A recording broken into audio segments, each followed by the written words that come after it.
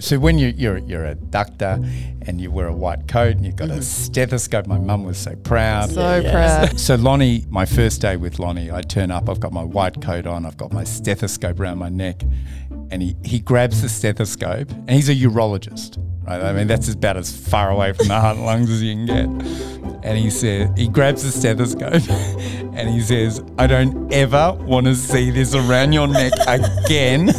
He said, "All you need are a pair of gloves and some KY jelly, because when you're always feeling like prostate." So he said, and that was it. And I've never touched a stethoscope since.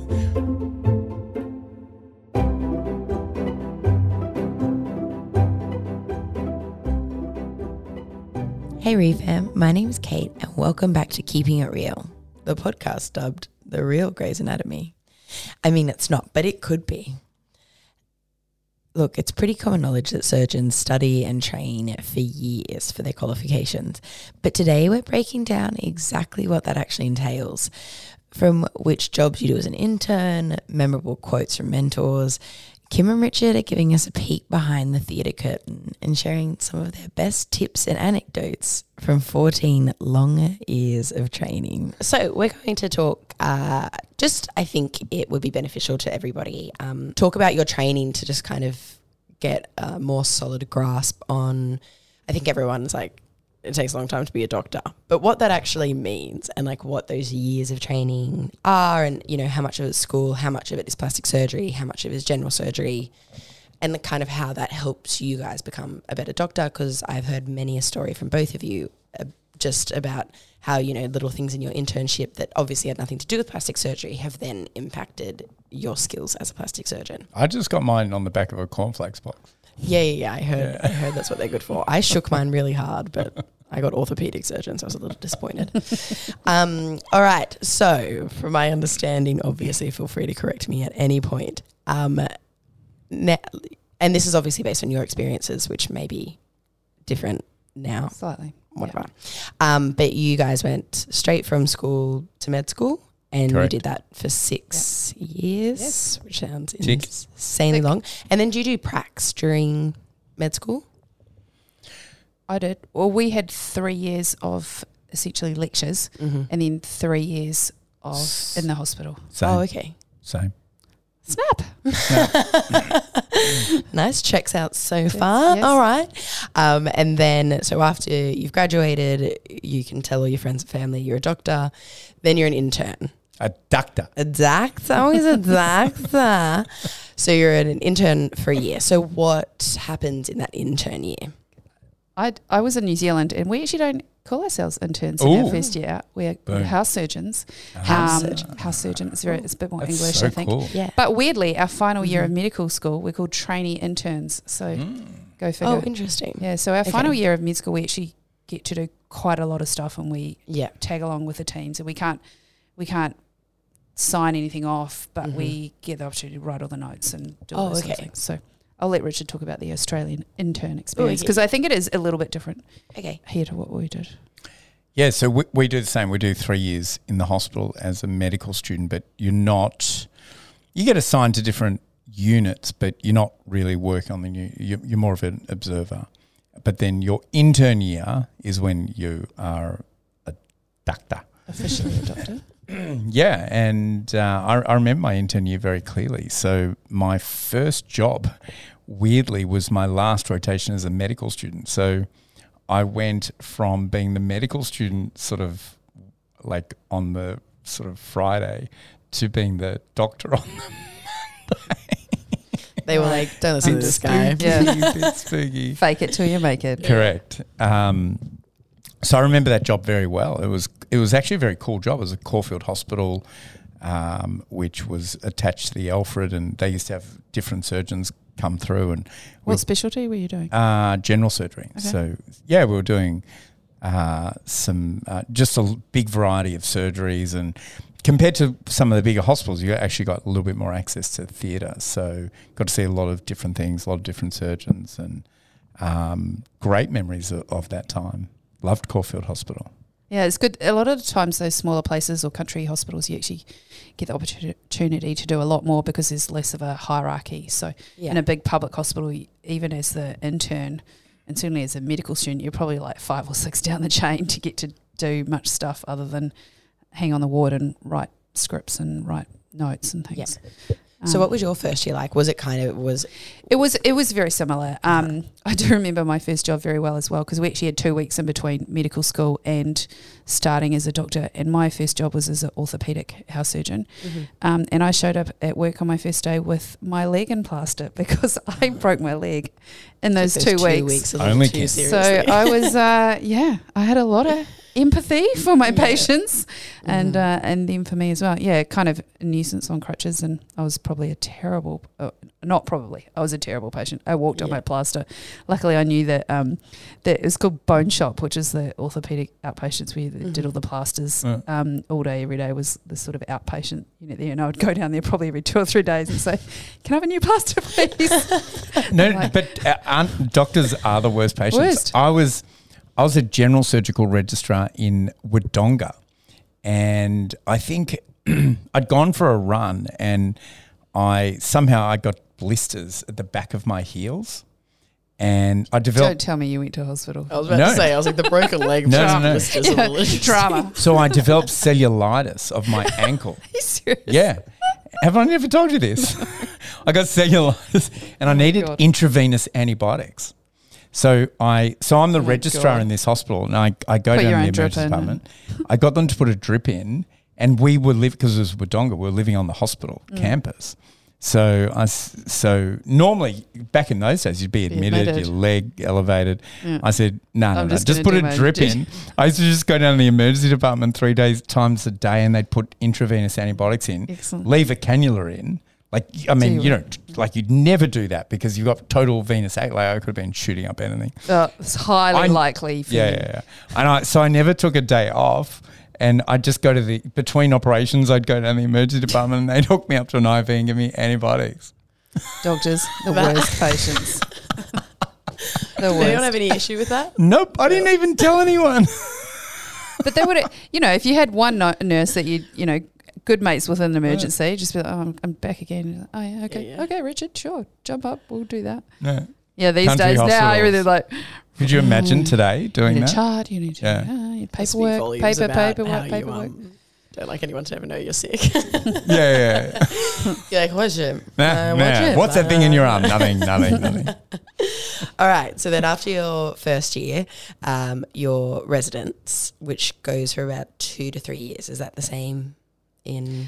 I did. I only did 1 more year before doing unaccredited registrar. So advanced. So advanced.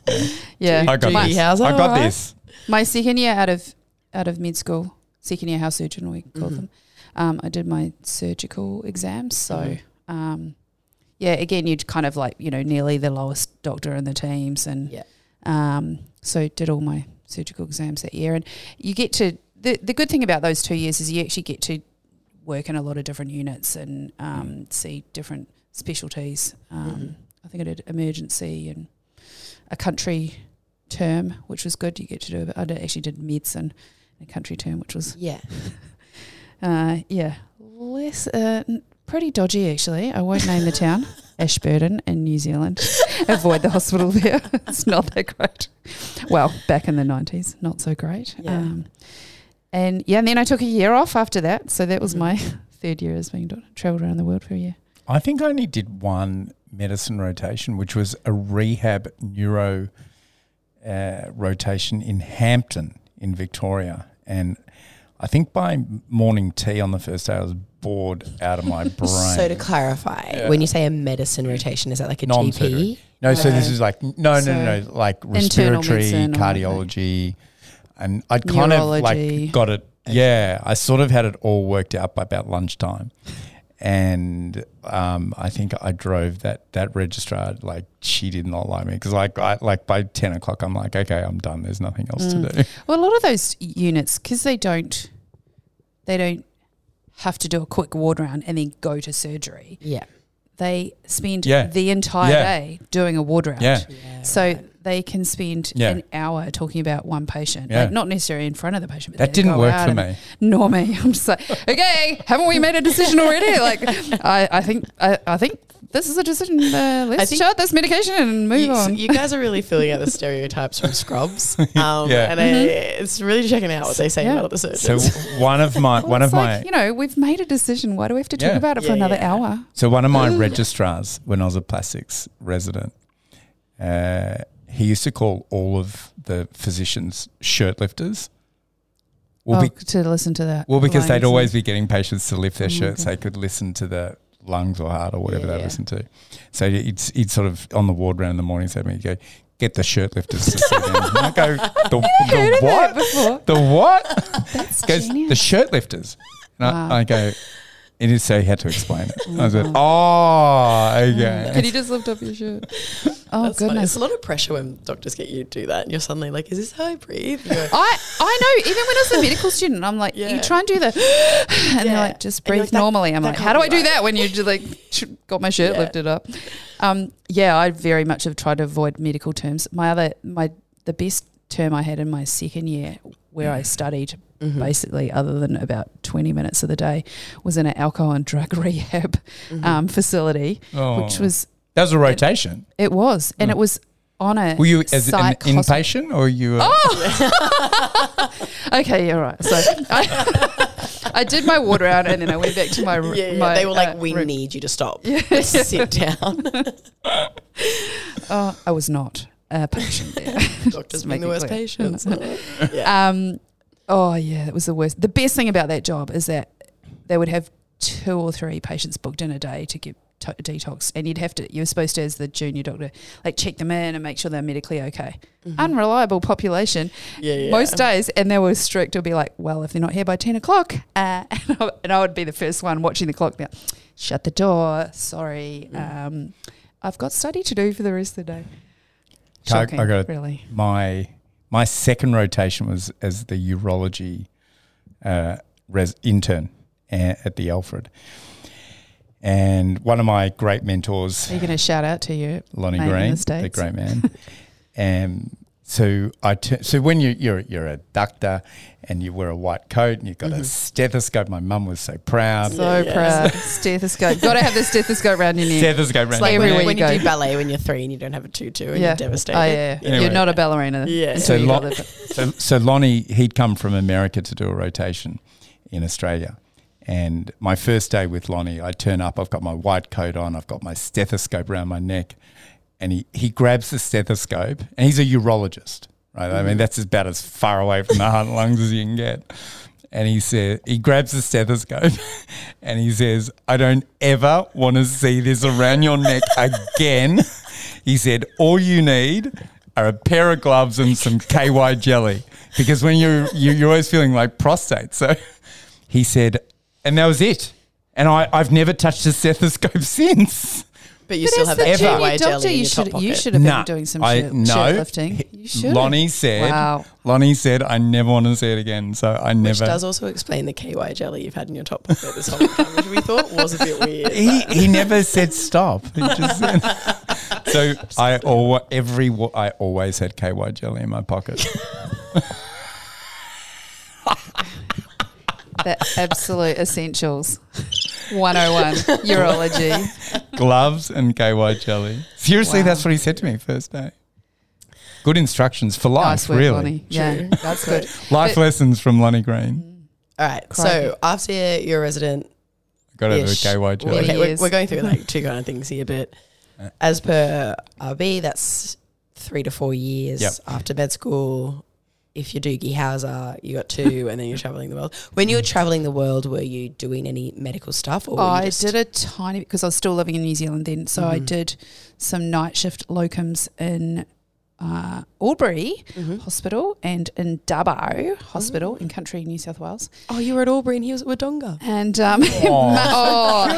hang on, can I just say this was a few years after he would have been there. So significant age gap. But, I would be terrified every single night. I go to work 10 hours in Dubbo and 12 hours in Albury, and I was the only doctor on site. and I was 2 years out from med school, and I didn't know shit. And they paid a lot of money, such that I probably did week on, week off for 2 and a bit months, and then had enough money to go travel the world for 9 months after that. Safe to say, no harm was done. One of the most exciting stories, though, was when I was in Albury, and there was actually, it happened sort of as I'd just come onto my shift. There was another doctor around. There was I'm going to get the wrong name, tiger or leopard snake, a bad one. Tiger snake. Tiger snake. Yeah. Bite at a patient had like maybe 90 minutes away. Oh my God. And they were on their way. Like, Google, New Zealand does not have snakes. So no idea. That's what a good to do. trivia question, And, by the way, everybody. New Zealand has no snakes. No bad Really? things. None. Isn't Wow. that interesting? No bad things whatsoever Yeah. of any. No spiders. No. Just bad cute little things. kiwi birds. Yes, exactly. And so luckily the ambulance stopped at all the small towns and all the GP places on the way and picked up all the anti-venom. And then they came in and the patient was reasonably unwell. And she was on the front page of the newspaper like 36 hours later, surviving. Oh, thank God. Happy ending. But yeah, that was kind of exciting for this, fresh Yeah. kiwi off the So boat. what do you have to that do? didn't Just have- like inject anti-venom? Yeah, because they, with that that venom, they bleed from everywhere. So if you get on top of it, they don't bleed. But I remember from a drip site, which I didn't even have to put in because the ambos had done that, that, yeah, it was just sort of not heaps of blood, but it was definitely oozing around the outside of that. It was, Wow. it was kind of Fascinating. satisfying. Okay. She did all right. So after this time, then we've gone on to being registrars and from the There's Australian... so much more to fill in. Do you want to fill in more? This could be like the 2-hour podcast. This could be a 2-hour podcast. Let's not. Let's Let's not. do a 2-parter. I'm happy to do more anecdotes. Suturing? Can I But- tell you about my first suturing experience? Yeah. Do you want? So is that while you were a resident? Intern. Intern. Oh, now Okay. you like turn. If I could turn back time.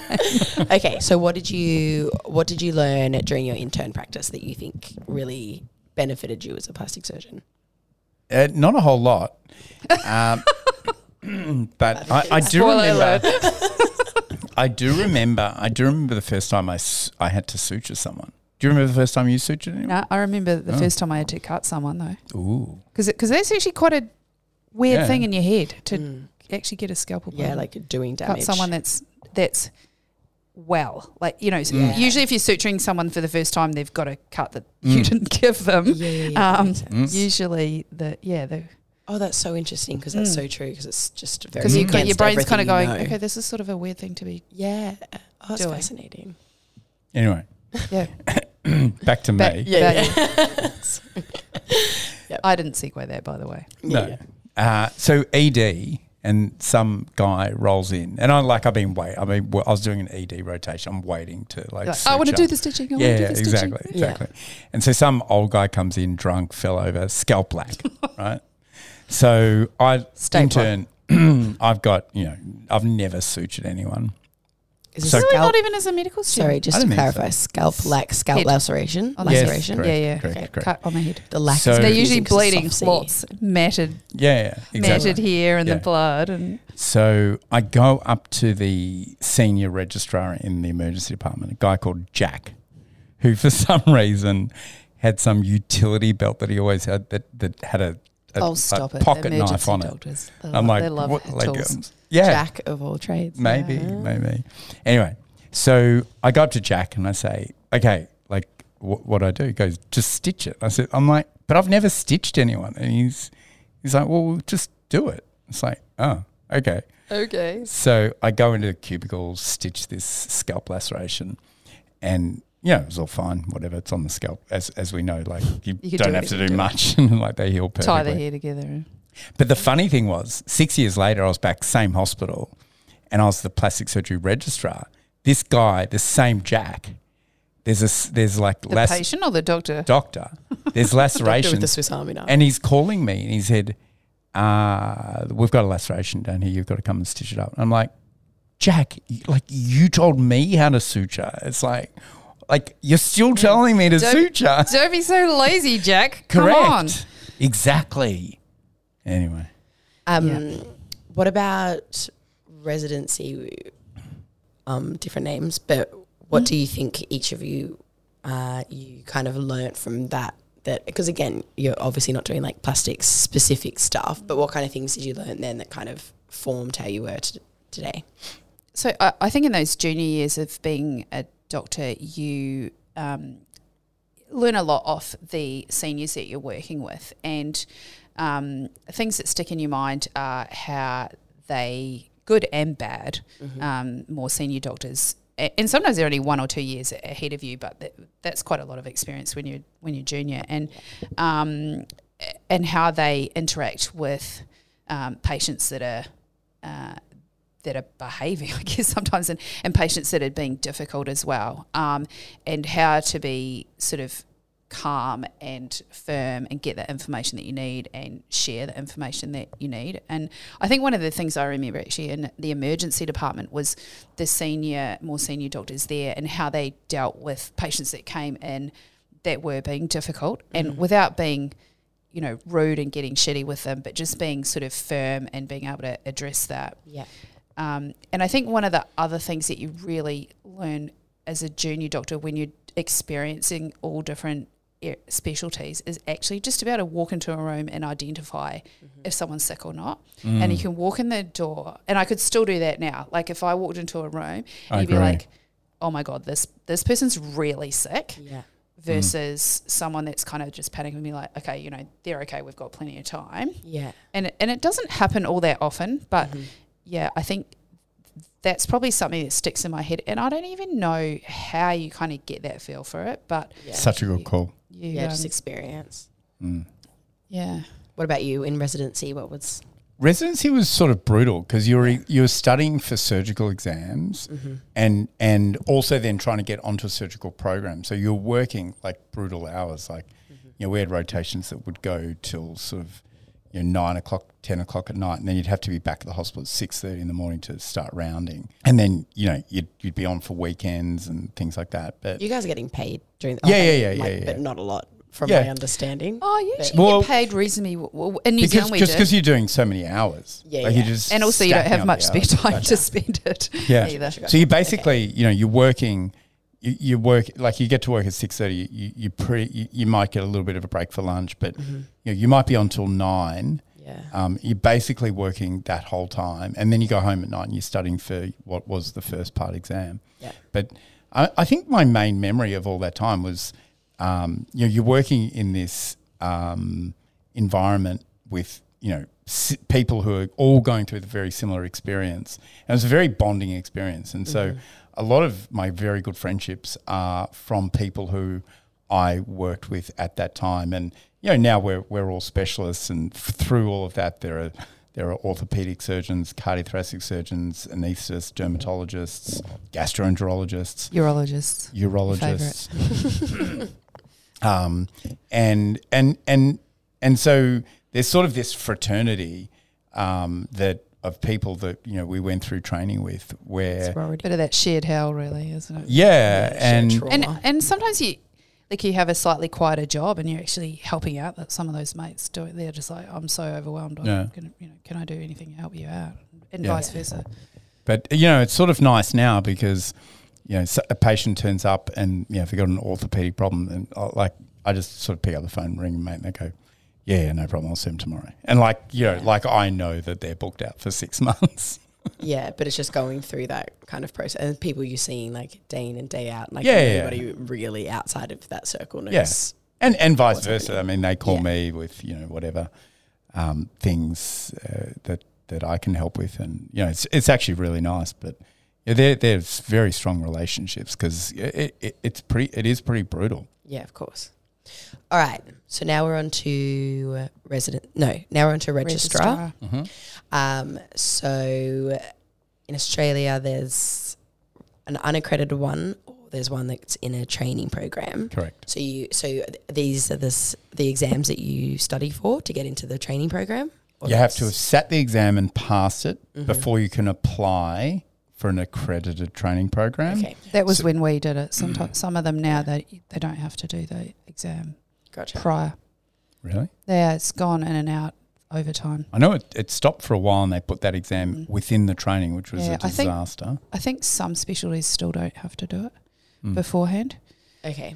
But still, same in New Zealand, unaccredited and accredited. So most people would do 2, 3, maybe 4 years, and that's where I did more time than most as an unaccredited registrar. Yeah. Doing different specialties. Yeah. So did you kind of flick through different specialities through that time? So what ones did you do? So I did 2 years initially in New Zealand I did urology, quite a lot of vascular surgery and quite a lot of general surgery because I actually wanted to do general surgery. Yeah. That was my goal. And in my second year as an unaccredited registrar, I thought, I'll do a plastic surgeon. I've never done plastics before. Actually had, through medical school, junior doctor, no experience in plastic surgery whatsoever. But had always loved anatomy and thought, I'll do a plastic surgery rotation. It'll be really good for my skills as a general surgeon. And I remember the first weekend dealing with cut fingers and being like, oh, wow, like, you know, you can examine them and figure out what nerves and what tendons are injured and then go to theatre, and it's reasonably technical surgery to fix those things. And I think probably within a week. And the other thing was breast reconstruction. So as a general surgery registrar, we're telling patients, look, I'm sorry, you got breast cancer, we're going to have to remove your breast. As a plastic surgery registrar or plastic surgeon, patients have already had that diagnosis, and then you're the one going, okay, well, you've got a really shitty situation, but we've got the opportunity to be able to rebuild it. And so I just loved all the things about plastic surgery. And I reckon it was probably a week into my 4-month term where I was like, oh dear, this is the life for me. And I have to take a really big backwards kind of step now to burn all the general surgery bridges. Oh, interesting. You guys have that in common.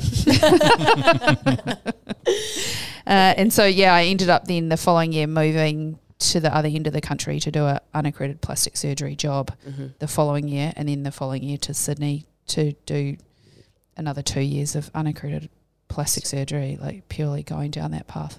How come, was there any reason that you came to Sydney?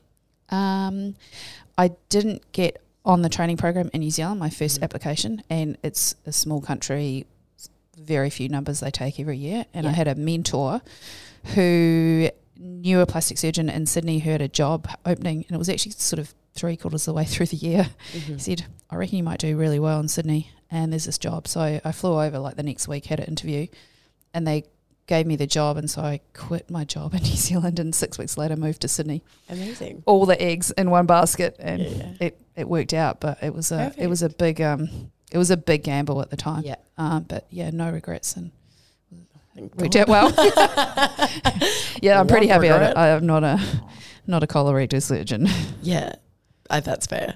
Okay, and so then you did the same. So you started in general surgery. Well, the system here back then was plastic surgery training liked if you'd been accepted onto general surgical training program. So it was all a bit of a game. So you had to get into general surgery training, telling them, the general surgeons, you wanted to do general surgery. And then after a year you'd apply for plastic surgery, and the plastic surgeons go, well, they accept him into general surgery, so we're going to pinch him. And it's like, whatever. Okay. And so for some reason, I'm not good at lying. So for some reason, not sure why there was a pause there. For some reason, everyone thought I wanted to be a urologist. So all of the surgeons when I was applying for general surgery, they'd say, well, you just want to do urology anyway. Because they used to play the same game. I go, no, I don't, knowing full well I want to do plastics, but technically not a lie. So I got into general surgery, which I actually really enjoyed. To clarify for everyone at home, so it was gallbladders, appendix, bowel surgery, stomach, stuff like that. Breast. Just like anything. Breast cancer. So you kind of more, But even general surgery now is, people still do general surgery training, but then that all gets split up into all the different bits. Upper GI, lower GI, endocrine, breast. So I think general surgery, when I was going through, was sort of going through a bit of a low point because they were very general. Inherited the name. Yeah. And then subsequent, around about the time I was starting, colorectal became a bit more of a specialty. So people would just do colorectal, but subsequent to that, and also with the advent of the keyhole surgery, that was a big game changer. But even back in the day, like general surgeons, they really did general surgery. Yeah, they did everything. They did hand surgery, carpal tunnels, Thyroid, neck. sometimes brain stuff. Like in the country, Really? Like do a bit of maybe not so much orthopedics, but in the country, possibly like rural surgeons would have done that. Yeah. But Wow. Yeah, so I just did. I always knew I wanted to do plastic surgery, so I did 2 years of general surgery and then did. Oh, okay. Then got into plastic surgery. So then during your general surgery practice, you do like country practice. Is that kind of where Yeah. you do that, or is that just throughout? is that when you went to Albury, Wodonga? As a general surgical registrar, yeah. Okay. I went to Albury, Wodonga, I think Frankston, Dandenong. Country. All the sites. Yeah, country. Long way away. Frankston was I had to get there by 7 to do a ward round. So anyway, we won't go into that. All right. Okay, so what about from your registrar years? What are the big things that you think you took away from that really impacted what you do now? Yeah, I can remember the first time cutting someone's skin would have been then. And I think I'm pretty sure it was to do an open appendectomy. And I remember the surgeon saying, like, you're not a timid person. Don't be timid, like cutting the skin. Because it is that sort of kind of a bit of a weird thing in your brain to do it. And then, and it was really good having other more senior doctors that would let you do bits of operations, and you kind of be like, oh, well, I've done this bit before, so, can I do this other bit? And then finally they'd be like, okay, get to do the whole thing from start to finish. And then you also generally end up learning how to stitch up reasonably quickly at the end and efficiently, because the anaesthetists, you'd already probably taken a little bit longer than the more senior doctors, and so the anaesthetists are often getting a little bit bored with things by that time and starting to wake patients up. So they're like, okay, cue the music. It's like, He's awake, can't do anything about it. Well, that was when I was a resident, a plastics resident. My registrar, they would have. Remember, we used to take skin grafts from behind the ear. Mm-hmm. So we'd take some skin from behind the ear because no one really sees the scar, and so they take the skin, and the registrar would be putting it, wherever the defect was, generally somewhere on the nose or somewhere like that, and it would be my job to stitch up behind the ear. And I was the resident, so I was quite slow, and I'd be stitching, taking my time, and the registrar just turned to me at one point and said, God didn't invent plastic surgery to operate behind the ear. Finish up, bloom. Jeez. Let me tell you, surgical training is tough. Nothing like that happens anymore. We're so much kinder to our juniors. You know what? I'm not saying it is a bad story. No. I think you do learn need to be learn. efficient, and Yeah. there is nothing worse than someone that takes 20 minutes to stitch up a 5 centimetre wound. And you can get so in your head, right? Like if you're doing that, then you're like, oh my God, like I can't. And you just need somebody to be like, take a step back. Fastest is probably not the best, but the slowest is almost certainly not the but best. It doesn't either. have to be the Mona Lisa. Yeah. Gotcha. All right. So then after that, you then do plastic surgery. Plastic surgery training. Or maybe 5 years. Is this correct? Correct. Yeah, we both did 4 years. 4. Oh, and it's 5 now. It's 5 now. Okay. So just to quickly recap, by the end of that, how many years is that from university? Too many. 12. Sorry, 12, 13. Long. Okay, great. So what's included in plastic surgery? Do you kind of do, because obviously we specialize in body contouring and breast surgery, but like plastic surgery is hand, it's facelifts, it's rhinoplasties. What kind of stuff did you do during the plastic surgery training? Yeah, so you rotate through in Melbourne. You rotate through a number of different hospitals, and it's always very interesting because I think the non-surgeons always allude to this. We don't do cosmetic training, but the skill set you build up is very layered. So as Kim sort of talked about, there's cutting the skin. I've talked about there's stitching up the skin. Kim's talked about identifying sick patients. You don't just go into surgery and do a breast augmentation and then that's it. It's a skill set that you learn that all contributes to it. So like I did rotations at the Royal Melbourne, St Vincent's, the Alfred, Peter Mac, Tasmania. And from each one of them, you're exposed to all these different surgeons who, have all different interests, but teach you different things about technique and how you handle tissues and how you suture, and aesthetics, and even when you're doing a breast reconstruction, like, you're still thinking about the aesthetics of what a breast should look like, but building it from scratch. Or when you're taking tissue from the tummy to make a breast, you're still learning then how to do a tummy tuck. But all of those skills and skin tension and wound healing and like all of those things, like that's a whole skill set that you build up over the 4 years and beyond even, that then gives you the ability to do body contouring surgery. So you don't go into training and learn a specific operation. And this isn't specific to what we do. Like you can apply it to a neck dissection or a parotidectomy or a facelift. So you're learning like the anatomy, the skin handling, the suturing techniques, all of these different things that all then give you the ability to do, basically any operation. Yeah, and I think, we've spoken about before, even on the breast reconstruction episode, where it's like what you were doing there was incredibly intricate, incredibly complicated. You were doing insane things in terms of anatomy and putting in different spots.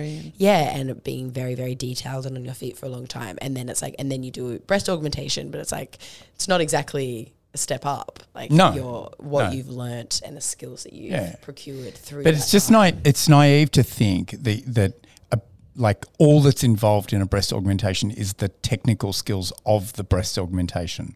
There's a lot more to, and we've sort of joked around about, being interns and residents, but through all of that and looking after sick patients and things like that, but all through that, you're learning how to assess a patient, see someone who's sick, interact with patients. And we've done that sort of over, 13, 14 years. So just doing it, the breast augmentation is just one aspect. The technical aspect of it is one aspect of the patient care. Yeah, there's so much more to it. So much more. And even, some patients that come in post-op here and I'm like, you're doing amazingly. And they're like, oh, it's all thanks to you. And I'm like, sure, but there's so much in the pre-op care, the assessment to be like, okay, well, this person is going to do well with this operation. So they're not going to be doing well afterwards if you've done the wrong operation, the wrong person. We do long consultations. We ask people that full medical histories. It's not just walk in and be like, I want a breast augmentation or a breast reduction or a tummy tuck for that matter. There's a bunch of times we say no to people because they're not appropriate, because if you did do that operation, they're not going to be coming in the following week and saying, hey, I'm doing really well. They're going to be like, hey, this is wrong, this is wrong, this is wrong. Yeah, exactly. Because patient selection and assessment and doing the right procedure on the right person is so important. And then all the aftercare. So there's so much more to getting someone a good result than just doing an operation. Yeah. And I was thinking about what we're going to talk about today, and it was one of the comments that I remember a senior surgeon saying to me very, very early on, and I wasn't sure whether to share it. And I think that it kind of fits in this discussion here, and that he said, you can teach a monkey to operate. And I don't necessarily think that's completely true. But depends on the monkey. Yeah. But, it goes to show that to do good surgery, it's not purely about being able to do an operation. It's being able to do, every step before the surgery, during the surgery, really, really, really well, and aftercare as well. Yeah. The technical component is it's a component. It's just one aspect of getting a good result. Yeah. Absolutely. On that note, I think that's really interesting. You guys have kind of mentioned quotes from the people that have mentored you and taught you throughout it. What are some of your favourite quotes that you had during your training period? So many. Where do we start? Oh, you go, because I Really? Yeah, no, really. So general surgeon in Wodonga. That was a great term. I had such a great term. General surgeon. So I remember very clearly we'd done a gallbladder operation, cholecystectomy, and the patient had a temperature. And so I brought him to do a ward round, and I was explaining to him, I think maybe it's a urinary tract infection, and this is quite an experienced surgeon, and I think maybe it's sort of a bit of lung collapse or pneumonia, or why the patient had temperature, and he's just sort of nodding at me, and he gets to the bedside and he sort of feels the wound, and he just looks up at me. He goes, "It's the wound, you fool, the wound." And he wasn't like, that was just the expression, and it stuck with me, right? And basically common things. Well, basically what he's saying is like, you've just done an operation on this person, and they've got an incision and they've got a temperature. It's like, stop Most trying to don't be an idiot. Like, it's the not wound. the unicorn. Yeah, it's the simplest. But it's really stuck with me. It's like whenever I'm seeing a patient and they've got a temperature or whatever, it's like, I'm just in my back of my mind, it's like, it's the wound, you fool, the wound. It's like, of course it's the wound. Like, what else is it? It's a good one. Do you have any that kind of stick with you, like you can teach a monkey to do surgery? Oh, they're more than one about cutting the skin, and I remember actually, there's one other surgeon who's a complete crazy person. No, I am not going to do that. Who I remember doing a carpal tunnel release with him, and I was it was an operation I could do on my own, but I was still a registrar, so he was scrubbed and so assisting me. So, and that's part of the training as well. So, the old kind of mantra was a bit of see one, do one, teach one, and it's sort of semi applies, but it gives you the vibe for you can watch how to do something, and then you can do parts of it, and then and you can do the whole thing, and then teach someone to do it. Yeah. But I remember he sat there and he was holding the hand while I was about to do the carpal tunnel release, and he was like, "Tell me exactly what's going through your mind right now." And I was just like, I'm just going to cut the skin. And also, you're a crazy person. He's like, "How do you feel?" I know. It was creepy. It was slightly creepy. It was a lot creepy, actually. And I'm like, I'm never going to say that to a junior again. And I think probably an important part of some of my being a medical student and a junior doctor was actually when I was ignored and not treated particularly well, and you kind of rock up all bright-eyed and, I'm Kim, I'm here to learn something today, and they'd be like, I'm not that busy, go talk to this person. And so I've made quite an effort over my time as being at whatever level of doctor, and now as a specialist when I was working in a public hospital with trainees, to try and include everyone. And even now at the private hospital, we often get nursing students into our theatres, and they come in usually absolutely terrified. They've sort of sometimes never been in theatre before, or have been in once before, and they're sort of standing in the corner. And it is a fairly confronting environment. I know you've been in theatre before, Kate, and there's lots of people in there. It's not a huge space. Everyone's got their role, and you kind of don't want to be getting in the way. And just to try and include people that are new, that are interested, and I'm always like, look, no formalities, just if you've got any questions, please ask, and trying to explain what we're doing when it's appropriate to do that. It's probably one of the big learnings I try and bring into life now. That's really good. I felt very welcome in your operating theatre. Thanks. All right, last question.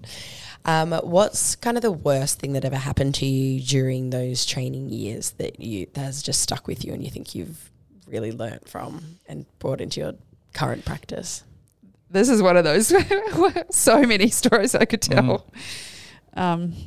Okay, I've got one that is really stuck, and it was with a medical registrar showing me an ECG, and she was like, "What's that?" and was pointing, and there was all these blips on it that I'd never ever seen before, and I'm like, an ECG. yeah. something in addition to the normal blips on an ECG, which if you showed me now, I'd have no idea what we were looking at. And I was like, I reckon I would. I don't know. ST elevation. All right, anyway. Nerd.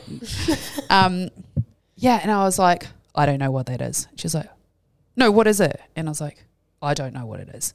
And she kept at me, and I'm like I'm not a stupid person. If I knew what it was, I would it's something. It wasn't anything to do with the normal ECG thing. And instead of this is going to sound bad, but instead of punching her in the face, I burst into tears. Oh. Because she was so horrible. And I'm just like, just tell me what it is. Yeah. And I will never, ever, ever, ever forget what it is. Ever. What was it? It was a pacemaker. So the patient had a pacemaker and so it puts a blip. It puts a blip line on the ECG. Gotcha. And I learned from that, but it was not a good way to learn. Like if she had told me the first time, I'm pretty sure I would have remembered every other time I saw it. But, after the 10th time, I go, no, what is it? I'm like, an alien is inside that person's body. I don't know. In 2022, you would report that person. There'd be bullying charges. absolutely. That's what you They just have described is how I felt counselling. every single maths test. Oh. I had a maths teacher say to me once, "You're not even wrong because wrong is almost right." How that is. Oh, that's You're not even trying. But No, but it was that's it is You very How scarring. old were you then? You Yeah, like remember year that story? nine. You're so good at maths now. I know. And 20% off, 70% off. I bet you can draw an infinity now. Tell me about the M slope. Continue. All right. What about you? I think my most interesting experience when I was an intern was I was in about my second or third week as being an intern, and me and another intern who subsequently went on to become an anaesthetist. We approached one of the senior anaesthetists to say, look, could you just give us a tute on intubating patients? And he was a nice guy. He took us aside one lunchtime and we went through it all. Anyway, that weekend I was on call in a small hospital on my own, only doctor in the hospital, and some patient arrested, and I had to go and intubate them. As if. Yeah. Oh my God. Yeah, nailed Well, it. lucky you had the lunchtime chat. Oh, tell me about it. See, now you just Google it before you go and do that. Yeah, Watch a yeah. There was no YouTube video. Yeah, there was no YouTube video.